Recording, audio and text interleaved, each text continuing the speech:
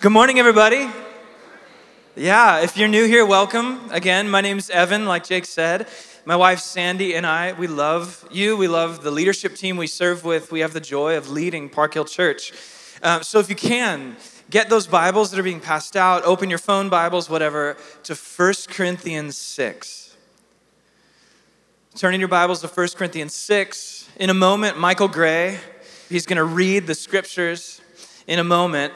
But we're nearing the finish line of this series, okay? 10 weeks, Future Church. We're looking at 8 challenges that you and I both face in our time and how the way of Jesus gives us practices. Jesus gives us a way to live that orients us away from the gravitational pull of destructive parts of culture and toward his life-giving kingdom. And so we've talked about, just recap, orthodoxy, you have that slide, orthodoxy in a culture of ideology through practicing scripture. We've talked about peacemaking in a culture of political division through practicing hospitality and several other things, you guys.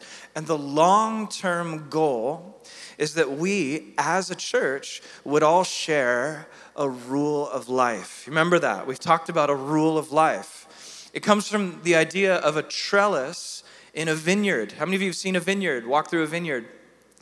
Jesus said he is the vine in the vineyard and we're the branches. And as we live in Jesus, we'll bear fruit. But from the earliest days of the church, Jesus' followers realized vines don't just grow on their own. They don't just grow in any direction. Every vine needs a trellis to hang on to. And then the fruit comes. That's what a rule of life is for followers of Jesus. It's a set of practices that we, by the power of the Spirit, commit to. It's like, hey, you're from Park, we're from Park. Hey, we here at this church, this is how we follow Jesus as a community. We read scripture. We gather in community groups, like you just heard. We practice silence and solitude. We intentionally Sabbath one day a week. This is what we do to bear fruit together by the Spirit's power. This is the trellis that we as a vine hang on to with Christ so we can experience love, joy, peace, patience, all the fruit that comes from the presence of God.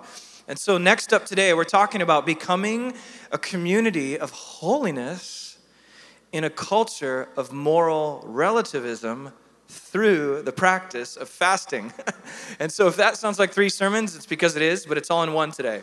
3 sermons in one, but you'll hear how it all works together by the end, hopefully. So to kick us off, Michael Gray, give it up for Michael. He's going to read the scripture text.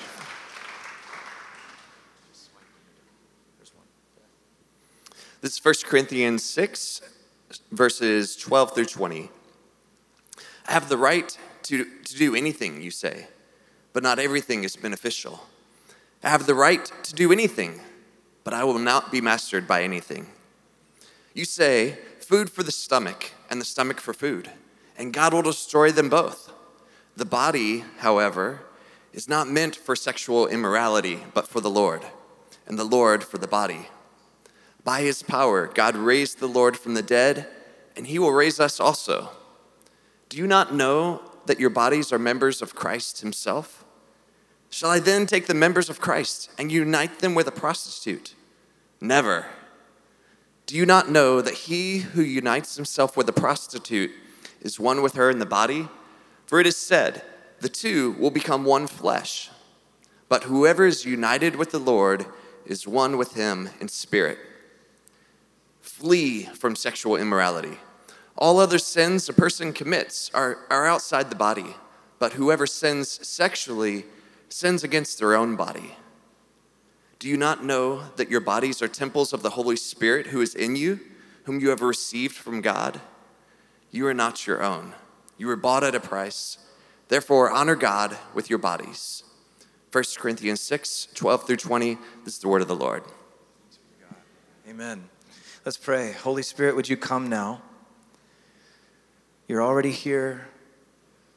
We just want to show up to you and what you want to do through us, through our bodies, and through this whole body of the church. Have your way, even if it means our way falls at your feet. In Jesus' name, amen.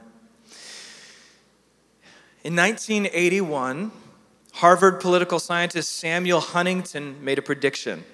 that America would hit a moral convulsion.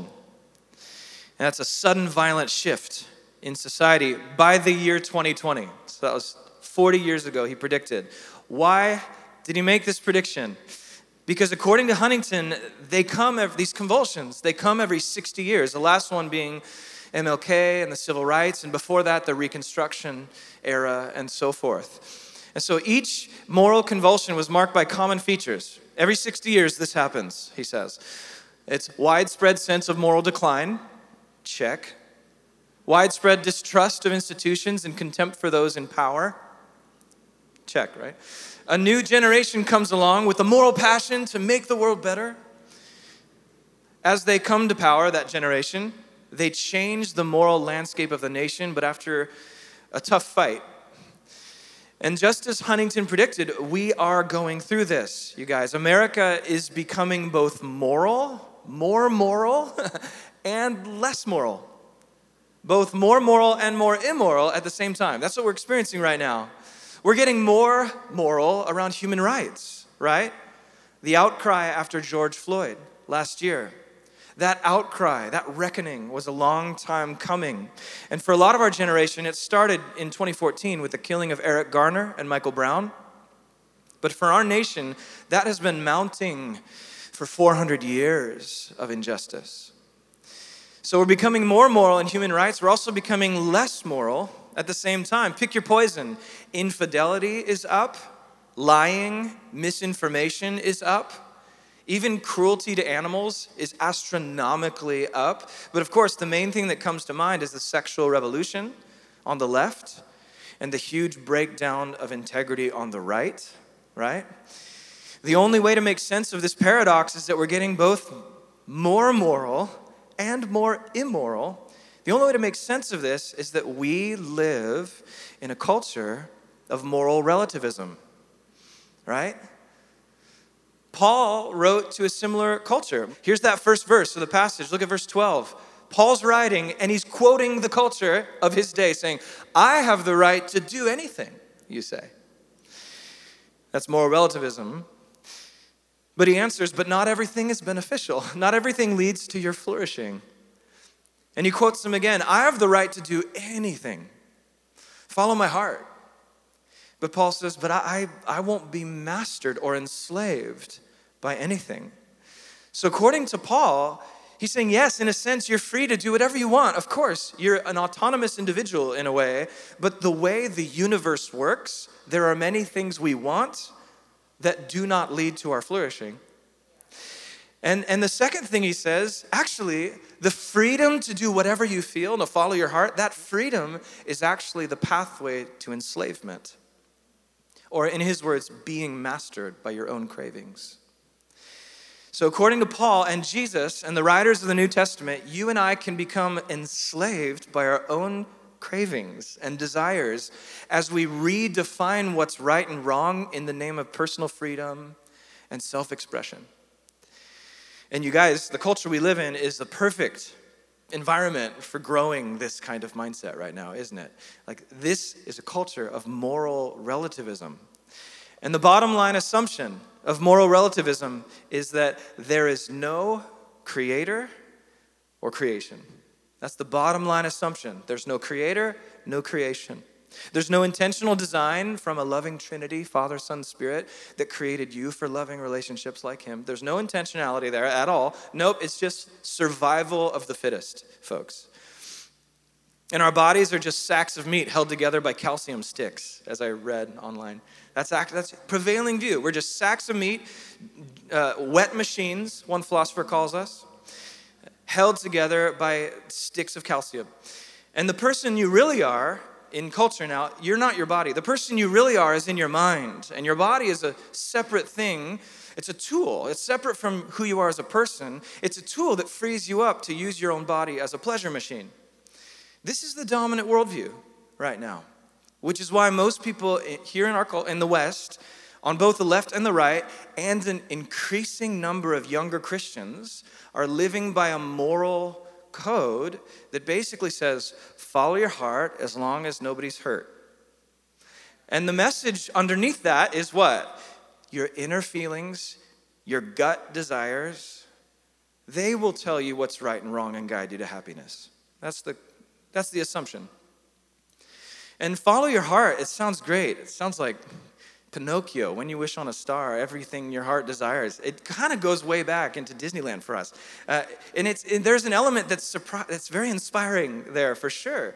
But the tricky part about follow your heart is that your heart is a mixed bag of complexity and contradictions, good intentions and sins and well-meaning, all mixed up together. If you don't believe me, just stand in the grocery store aisle for 1 second and you'll see washboard abs here. You're like, I want that. My heart wants to get in shape. I have every intention to work out. And then you see top 10 vegan comfort food recipes. I want this. I'm going to take this home and cook this with Sandy for the next 2 weeks. But those two desires from my heart are at war, you guys. Our hearts are a mixed bag. Not to mention, we're influenced by our environment all the time, not just our desires. And so there's a problem with follow your heart. And there's also a problem with that second part, as long as it doesn't hurt someone. Here's the problem with that. Hurt or harm requires a definition. We need to define what is helpful and what is harmful, what is good and what is evil. We need to know what those are. And the $1 million question is, who gets to say? Who says what is good for my body or yours? We've all heard the phrase, love is love, right? Love is love, which is actually a powerful emotional argument in support of non-traditional romantic relationships, right? But after 5 seconds of critical thought, love is love still leaves us wondering what love is. It doesn't explain anything. And the reality is, for society to agree on the meaning of love, hate, harm, this would require some ultimate standard of moral authority, saying this is what love looks like and not that. This is what harm and help look like. We need a standard if we're going to share language. But our culture rejects the idea of a standard, an ultimate moral authority that exists outside our minds. And so instead, what do we appeal to? We see this on university campuses or in books. We often appeal to either naturalism or emotivism. And so for naturalism, what is that? Survival of the fittest, right? Only the strong survive. Survival of the fittest. So in naturalism, question, is discrimination wrong? Just answer this in your mind. Is it wrong to discriminate based on sex, ethnicity, gender, or religion? However you answer that, I promise you didn't get your answer from survival of the fittest. Even Yuval Harari, if you've read the book Sapiens, fantastic read. It is so naturalist and so modernist, so atheist, but it's a page turner. Yuval Harari, one of the leading atheists of the day, even Harari is smart enough to admit evolution, even if it's true, even if evolution is true, it cannot get us to love your neighbor or love your enemy. Or Black Lives Matter. Cannot get you to that. And Yuval Harari admits, as an atheist, he's like, we got those great things from the Christianity. Religious stories, he says. And Jesus followers agree, we just disagree with him. We think they're true. And so we get to racial justice from Genesis 1. All humans are made in the image of God. That's how we get there. Naturalism can't get us there. And at the same time, we go to naturalism or we go to emotivism, right? Emotivism is looking to your heart, follow your heart, your feelings on what, it just feels right. I just feel like this is so right. Or the Christian version, the Lord gave me a peace about it. You know, that's the Christian version. That doesn't get us a standard. I prayed about this or that, and the Lord spoke to me. That's not a standard of morality. Or we can see this in relationships. Yes, we're sleeping together, but we love each other, and we plan on getting married, so it feels, that's emotivism. We're the first society in the history of Earth to attempt life with no ultimate moral authority outside of humans. And we're learning the hard way it doesn't work.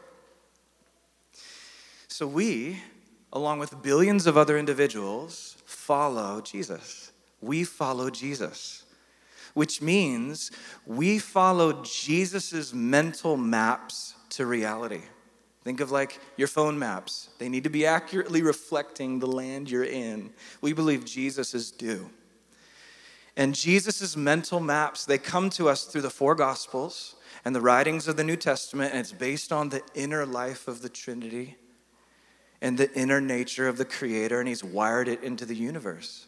Jesus's maps get us to human flourishing. So we can say Jesus is our transcendent moral authority. The more we align our life to the teachings of Jesus, to his mental maps to reality, the more we flourish and thrive in relationship with God and his sacred order. And in Scripture, here's the word for this: holiness. That's the word for following Jesus' maps. Holiness. Right away, I know that word holiness comes with a lot of baggage for some of us. And you immediately go to fear or shame. But holiness is too important of a word to ditch. One of the most repeated commands in all of Scripture is, be holy as I am holy, God says. So my friends, Jesus' call to holiness is never condemning. It's not an accusation or shaming. Jesus' call to holiness is an invitation to flourish. To be holy is to be fully human. I'll say that again. To be holy is to be fully human. Jesus' moral authority, listen to this, he doesn't force his authority on anyone. He will judge the entire universe one day. But in this moment, he offers his authority freely. And we either trust him and receive it, or trust ourselves and reject him. Holiness literally means set aside for a really good reason. A special purpose. Part of our problem with holiness, if you've grown up in the church, we've heard that concept. Holiness, it's usually defined negatively, like separate from the bad stuff. Like, be holy, stop doing this, don't do that with them. But that's not the complete picture of holiness in the Scriptures. In the Scriptures, holiness isn't just about being separate from the bad, but being set aside for this really great reason. For something life-giving to yourself and those you love. Even the pots and pans in Israel's temple were called holy. There were other pots and pans for eating, and then there were these holy pots and pans. It's not because they were like moral or more moral to eat off of. It's that they had a special purpose, like the special Christmas china that your grandma has in the cabinet thing. It's set aside. You're not going to eat those in the summer, right? They're holy for a specific purpose. For followers of Jesus, holiness is both a gift God gives and a calling. It's a gift and a calling that he invites us into. Holiness is a gift because, you guys, when you come to Jesus and you're like, I admit my need for forgiveness and healing, in that moment, God says, holy, my beloved. I have purpose for you that lasts into the eternals, into eternity. And he gives us a loved identity as a child of God. The gift of purpose, holy. It's a gift, and it's also a calling. You got to get both. It's a gift and a calling. We're called to follow Jesus' maps. We get the power of the Spirit to journey where Jesus has walked and to bring our minds and bodies into alignment with Jesus' own thriving life, you guys, by, to quote Jesus, obeying everything I commanded you. This is why we're moving toward a rule of life. This is why we need a trellis together as a church. As we commit to the set of practices that come from Jesus, Jesus' mental maps to reality become ours over time. This is being made holy. We begin to see the world as it is, clearly. And we live in the world according to God's flourishing intent. So again, you guys, this invitation to holiness, it is a body-soul invitation. It's the whole you. You're not just a meat bag on sticks. You are a whole child of God. You're not just a wet machine. You are an integrated human being. And the whole you is called to this holiness. You are your body and your soul. I love what Mark Cortez says. You are an embodied soul and an ensouled body. Both. Whole person. This means whatever you do with your body, food, sex, clothing, everything you do with your body, it all matters to God because it's all you. God loves the whole you. He has a special set-aside purpose for the whole you. And this is what Paul's getting at in the rest of our text. So we're going to walk through it now, starting in verse 13. He quotes them again in their moral relativism, and he says, you say, food for the stomach and the stomach for food, and God will destroy them both. It's all going to burn or whatever, right? And he's like, no, the belly's not just for pleasure. The belly's not just for gratification and nothing more. So you guys, moral relativism is not new. It's been around a long time. The ancient Corinthians, like most modern San Diegans, they thought it doesn't matter what I do with my body. It's just a thing, a tool that I can achieve my desire for sex. It's no different than my body's desire for food or drink or sleep. They're all just urges. And Paul responds to this way of thinking with a 4-point argument. Here it is. We'll read through, starting in verse 13. He says, the body, however, is not meant for sexual immorality, but for the Lord, and the Lord for the body. By his power, God raised the Lord from the dead, and he'll raise us also. Do you not know that your bodies are members of Christ himself? Shall I then take the members of Christ, my body, and unite them with a prostitute? Never. Do you not know that he who unites himself with a prostitute is one with her in body? For it's said, the two will become one flesh, but whoever's united with the Lord is one with him in spirit. So track with Paul's logic. 4 points. Number 1, the body's not meant for sexual immorality. And that word, sexual morality, it's one word in Greek. Very important. I don't often do Bible languages on Sundays. I don't think that's super helpful, but I actually think this one is porneia. Porneia in the New Testament and in the Greek translation of the Old Testament is always a junk drawer word for any sexual activity outside of a marriage covenant between two sexually different persons, a male and a female, in the story of Jesus, in the story of the scriptures. Porneia, again, is this junk drawer word, this catch-all word for all sex acts outside covenant marriage as defined by Jesus, who stood with Moses on one man, one woman. That's very clear from the whole body of Scripture. And Paul says, our body, your body, is not for porneia, but for the Lord, the King, Jesus, meaning you're created body and soul for God. And good Catholic theology would even say that our sex drive is about way more than just our body's desire for that moment of orgasm, but our soul's desire for, like, the sex drive isn't just for that climax. The sex drive is ultimately for a higher desire, which is communion and contribution, intimacy and family and belonging.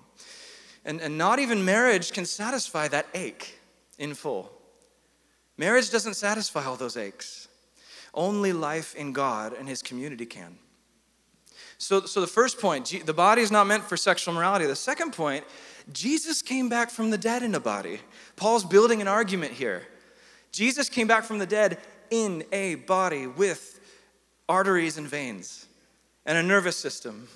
And he's still in that body with arteries and veins, and it's inseparable from his personhood as God. And guess what? Since Jesus came back in a body, you will too. Our relationship to God happens in your body. It doesn't happen anywhere else. Your relationship with God doesn't happen in an idea or in a place in the morning or where you wake up and where you go in the wilderness and pray. Your relationship with God is always happening in your body. So your body matters. And then point 3, he's like, your body is united with Jesus now. In the spirit realm, somehow, you and I, who are children of God by faith, we're one with Jesus and he's one with us. According to Paul, what you do in your body in San Diego, what you do, Jesus is doing. through your embodied presence, since we're members of his body, which leads to point 4. Therefore, sex can't be just a biological act. It can't be. It's the mystical union of two souls. And that language from Paul is straight out of Genesis, right? The line about two becoming one flesh. So for all those reasons, Paul gives the command in verse 18. Keep reading. He just says, flee from sexual immorality. Run for your life from the stuff. Why? Because the rest of the verse says, all the other sins a person commits are outside the body, but whoever sins sexually sins against their own body. So according to the mental maps of Jesus and Paul, porneia, sexual morality, specifically sex acts with someone you are not married to according to Jesus, porneia dehumanizes and dishonors the body that God creates, loves, and has given infinite value and purpose for in his kingdom. Now listen, right now, I'm well aware of the many things that are bubbling up to the surface in your souls. And in our hyper-sexed society right now, virtually all of us have felt the gravitational pull of porneia in some way. No one's exempt. We're all embodied here. Whether it's through a website or other literature or Tinder or hookup culture or that one night after that glass of wine, or through mentally objectifying that fellow image bearer of God for your own momentary pleasure, whatever it is, we're all in this boat. All of us are in this boat. Because again, we're all embodied beings. Complicated mixture of sexual beauty and brokenness, all of us. And as we come together here around the physical body, which is broken, of Jesus for us, as we gather around his body, we get cleansed, we receive restoration. There's tons of space for forgiveness. So whatever your sexual past, whatever, or any questions or confusion around sexuality or gender that you may have in the present, whatever it may be, this gathering, this house, is not a place of condemnation. It's a place of restoration. My wife had a word this morning during pre-gathering prayer that this basically is a house where shame comes to die. And may this be true for you in every way imaginable, especially, particularly, when it comes to something as intimate as sexuality and questions around gender. Welcome to the house of Jesus, you guys. This is the house where shame comes to die at the cross. It's the house where holiness becomes the shared joy of our lives by the power of the Holy Spirit. And Paul emphasizes it's a gift. Remember, it's a gift. Holiness. It's a gift that your body gets to be the unique dwelling of God in the world. Look at the final verses of our text. Paul says, do you not know that your bodies are temples of the Holy Spirit who's in you? God is in you. You've received the Spirit from God. You're not your own. You're bought with a price. Therefore, honor God with your bodies. How many of you have heard that phrase, your body's a temple? Your body's a temple of the Spirit or whatever, yeah. Not many people, including myself, for most of my life, growing up in the church, I didn't realize that phrase comes from a passage specifically about sex. And even more specifically, why marriage is the only thing strong enough to contain the raw nuclear force of sex. It's about this temple, your body's a temple. It's all in this conversation, you guys. Think about the act of sex. It empowers and deepens the covenant marriage between a husband and a wife. And that same power, that same nuclear energy that empowers and deepens a covenant, in the wrong container, outside of the container, it becomes a failed nuclear reactor. And to tear yourself and your loved ones apart in ways you never would want. This is why Paul says, run. Like, run from sexual morality. Why? Because God is in your body. Your body is heaven's temple on earth. In the ancient world, a temple is a place of overlap between the unseen and seen realms. Between heaven and earth, the temple is where they meet. They're a reflection of God's own throne room where he rules from. And so now, under the new covenant, we're the people of God in the church now, after the Holy Spirit has come. And now our body, not just the church body, but your physical body becomes the temple, the overlap point between the unseen and the seen realms. It's a holy site. You are a holy site, you guys, in earth. You're the place of God's presence. And so the call is to let God rule in your bodies as he does in heaven. We pray that. Our church vision, that Park Hill would be in San Diego as it is in heaven, God's will would be done. We can zoom in even further and say, in my body as it is in heaven.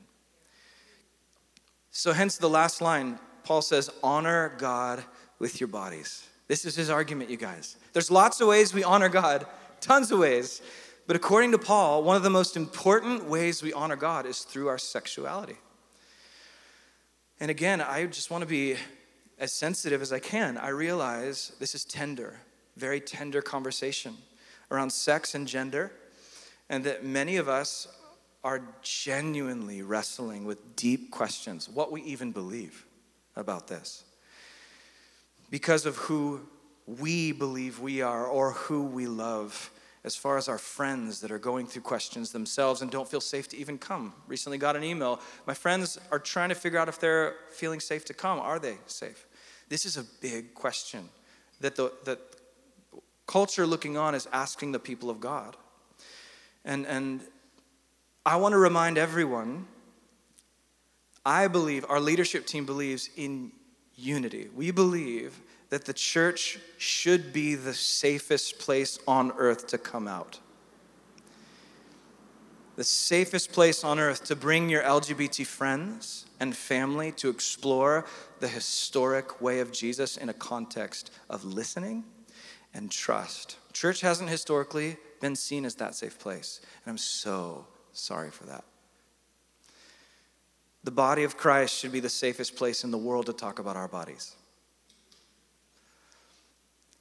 At the same time, sexuality has always been one of the areas where Jesus followers are most different from the world. That's always been the case too. It's also one of the areas we pray where we function as a countercultural signpost to the thriving life of Jesus, a compelling vision. We're supposed to live as a compelling vision, not a condemning vision. So what would that look like? What would it mean to become a community of holiness, specifically in the area of sexuality and belonging? Just a quick sketch. I believe this would mean becoming a community where men and women refrain from sex before marriage in order to represent the patience and love of Christ for his church. A community where men and women seek a marriage partner not on the basis of looks or wealth, but character. A community where the unmarried, whether divorced, widowed, or never married, are included and incorporated as extended family members, having close friendships of both sexes and nurturing relationships with kids. This would also mean becoming a community where LGBTQ/same-sex attracted individuals are equally valued members and leaders, are called brother and sister, are empowered in the unique gifts they bring to the body of Christ, and are given support for their calling to either celibacy or mixed orientation marriage. I realize there's a whole conference we could do on that paragraph alone, so I pray you hear that with grace and ask any questions you want pastorally. This would also mean becoming a community where people who struggle with gender, experiences around their own gender, are fully welcomed and listened to with humility, patience, and love. This is the vision, you guys, of Jesus, all within the teachings of Jesus, of historic marriage. This is the kind of community we can be. And we could, again, nuance every point out for an hour, so interpret that graciously. And as always, we want to become a community where these things are discussed in the context of safety and trust. Paul's overall point here in 1 Corinthians 6, when it comes to sexuality, We are called to honor God with our whole person, not our person in our mind with our bodies as a tool, but your body, soul, personhood. This applies not just to who we sleep with, although that's what Paul focuses on, but also to our food and our money, our power, how we steward our influence online or in person in the workplace, what we say about people when they're not in our presence, all of life. Holiness is an all of life thing. Now, to bring this full circle, how do we get there? How do we get to this? Is there a practice? Is there something we can embrace as a community, maybe from our rule of life, that can orient us away from moral relativism, follow your heart as the baseline? No, there's something deeper, toward Jesus' mental maps. What can we do? There are many things we can do that come from Jesus, but at the top of that list is fasting. I don't know if you remember that I said this was three sermons in one, but fasting. Fasting is when you go without food to give your whole person more fully over to God. Fasting is a body-mind practice. It's a way of saying yes to Jesus' work in your soul, not just through agreeing in your mind, but through your guts. For over a millennium, basically until the year 1700, when the Enlightenment separated the mind from the body in sociology, and we thought we were brains on sticks. Before that, there was a much more integrated view of the whole human person, and fasting was way more central in the church. For over a millennium, fasting was core to Jesus' followers. Most Christians would fast 2 times a week, 2 days a week, always. Wednesdays and Fridays until dinner. I don't know if you knew that. John Wesley, he said it like this in the 1700s. Little intense, but he says, I fear there are now thousands of Methodists, so-called, both in England and in Ireland, who following the same bad example have entirely left off fasting, who are so far from fasting twice a week that they do not fast twice in the month. You know who you are, you guys. He went on to say, the man who never fasts is no more in the way to heaven than the man who never prays. Put prayer and fasting on the same level. I'm not saying he's right. Don't get me wrong. I'm not saying he's like Jesus, he's just John Wesley. But I'm saying we've come a long way. That's all I'm saying. We've come a long way. Very few Christians fast regularly. And yet, when you look at history and when you look at the Bible, we believe this is one of the most important practices of Jesus for our time. So for those of you who are new to fasting, maybe for spiritual reasons, maybe you fasted intermittently for dietary reasons, which is different, here's some resources. The best book on fasting out there, in my opinion, hands down, God's Chosen Fast by Arthur Wallace. Highly recommend you pick it up. He journals his 21-day fast in detail and tells you what he feels in his body and how he hears God's voice and all of that. It's a profound read. And then Fasting by Scott McKnight. Great little primer. And as we hit the final the last third of this sermon, the first thing I want to say about fasting, I always want to say this. It's a disclaimer. Please consult your doctor before you fast. Some health conditions, including mental health conditions, should absolutely keep you from fasting. You should not fast. I want to be crystal clear. Don't fast with an eating disorder unless you're doing it together with your doctor and your authentic spiritual community. In many cases, it's great to consider abstaining from something else, TV or social media for a month or whatever instead, if that's a health issue for you. Okay, so right now some of you are like, this sermon is a roller coaster. Where are you taking us? What is going on? It's about sex and holiness, moral relativism, cultural critique, and now food, fasting. Yes. Here's why. Here's why they're all connected. Why fast? 3 simple reasons. Number 1, starve the flesh and feed the spirit. That's why. To starve the flesh, your whole person feeds the spirit. The flesh, if you're around Christians very long, you'll hear maybe that word if you read the New Testament. It's the New Testament word for that animal part of your body, that primal survival instinct and desire for pleasure. Some scientists call it your animal brain, right? Your flesh is that beast inside you with very simple mechanism. Feed it, it gets stronger. Starve it, it loses hold on you. Very simple. And one of the best ways to starve your base animal instincts is to literally not give your body literal food. Again, this goes back before Jesus. Jesus did this regularly. He didn't say if you fast, he said when you fast. For some of us, that's not even a concept in our lives. So one of the best ways to starve your flesh, yes. Think about the two biggest temptation scenes in the Bible. What are they? The two biggest temptation scenes. Famous, very famous. First one, shout it out. I can't even understand. They look like, I heard like 8 different scenes. Sorry, one scene. Eve, Adam and Eve, Garden of Eden, right, tempted with, yes. And then what's the other one? With Jesus. Yeah, what's one, Garden of Eden, Jesus in the wilderness, what's one thing they both had in common? Food, good. Actual food. This is why for centuries, Jesus followers have made a connection. They've connected our self-discipline with food and our self-discipline with sin. They're connected. They ebb and flow together. So the less you limit your appetite, the less you tend to limit your other appetites. Whether that's sex or shopping or gossip or even violence. One of the first things you notice when you start fasting, your desire for sin doesn't just go away, but it does go down. And your desire for God goes up. You feel that tummy rumble, and you're like, oh, God, thank you for your presence. You're reminded of whose you are. So the second reason we fast is, number 2, to amplify our prayer.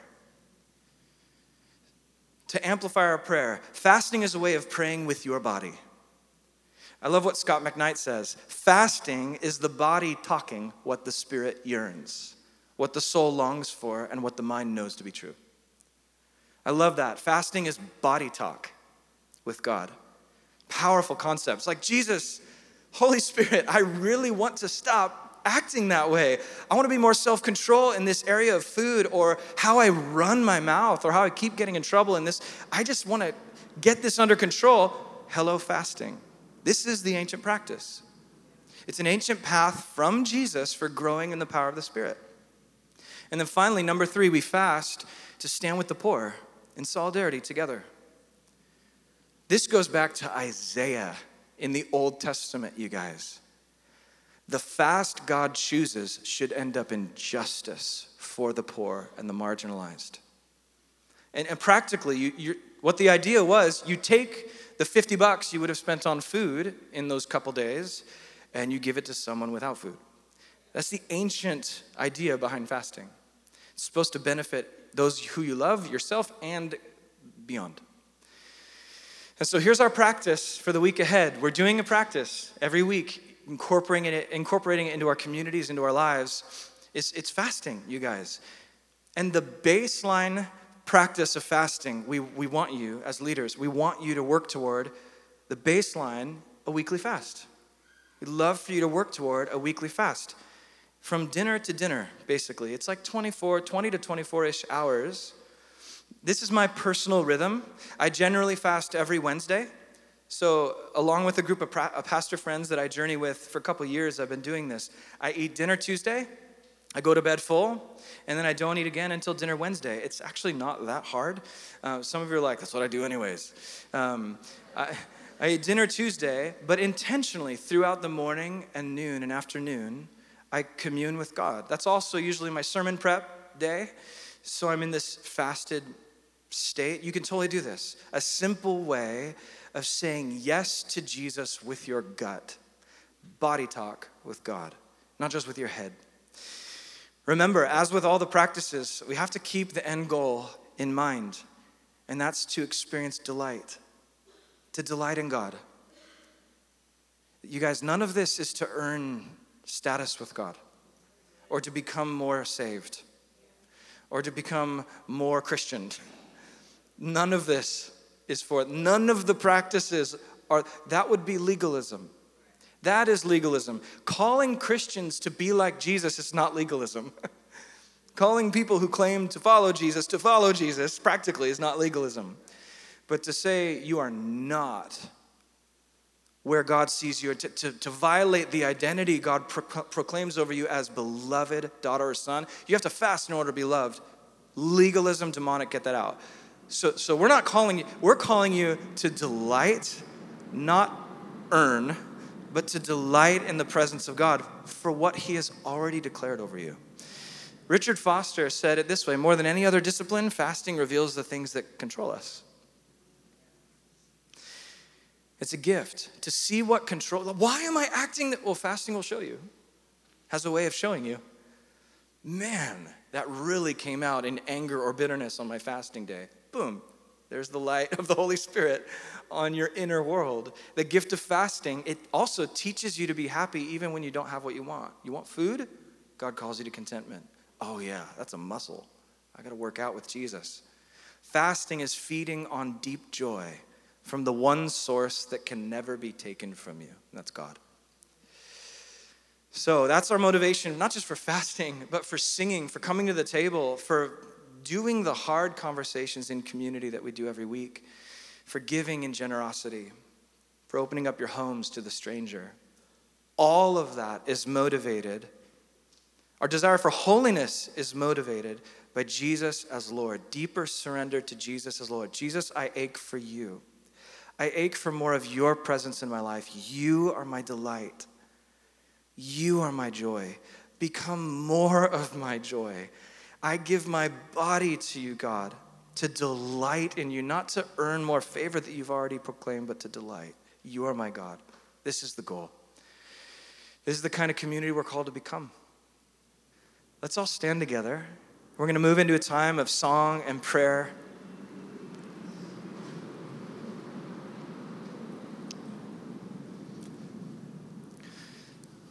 For the next 15 minutes, the last part of the gathering, you guys, we're going to end feasting, not fasting, feasting on the body and blood of Jesus. But before we do, I know that a teaching like this, I don't think it's not even a guess. I know that a teaching like this stirred up all kinds of junk and feelings and questions. And what do I do now, God? A teaching on sexuality and holiness can be heavy. So I believe that the Spirit of God wants to free many to receive healing, to receive the truth that you are not defiled, you are clean in the family of Jesus. You are not guilt-ridden beyond repair. You are called to bring your guilt and shame to die with Jesus today and to receive full forgiveness. And so as Drew leads us in a song, I just want to invite any community leaders, any leaders to come forward on the right and the left and be available for prayer. They'll pray for you. They're there for you. I assure you, these people are trusted, safe individuals with zero judgment and tons of respect for you, for wherever you are in your journey with Jesus. So the three invitations for prayer, three things. Number one, I know there are some here who need to realign your morality. Maybe you've been going off naturalism or your own emotion. It just feels right. And you need to repent, to use the Bible word. Allow Jesus to change your thinking, to give you his maps.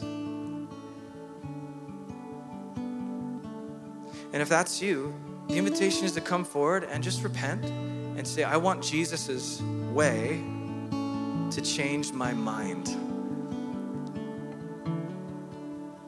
And Peter in Acts 3 says that's repentance that leads to refreshment. Refreshment.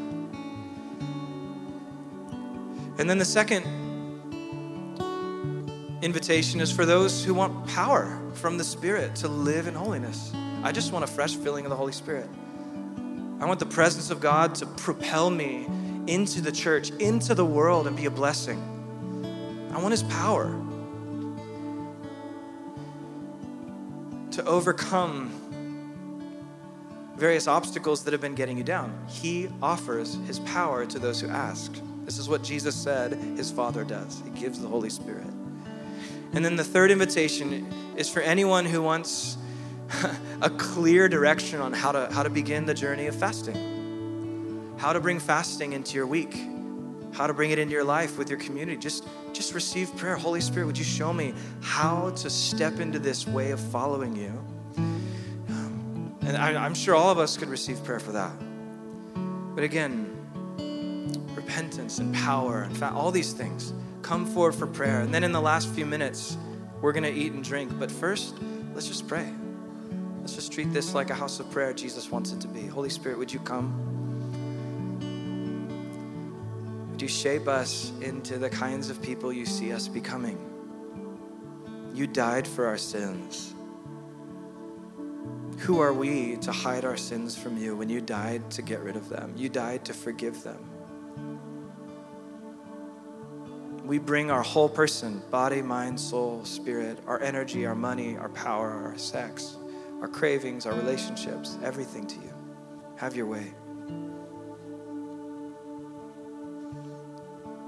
Come, Holy Spirit. So feel free right now just to come forward and receive prayer from these trusted individuals. And we'll see what God does.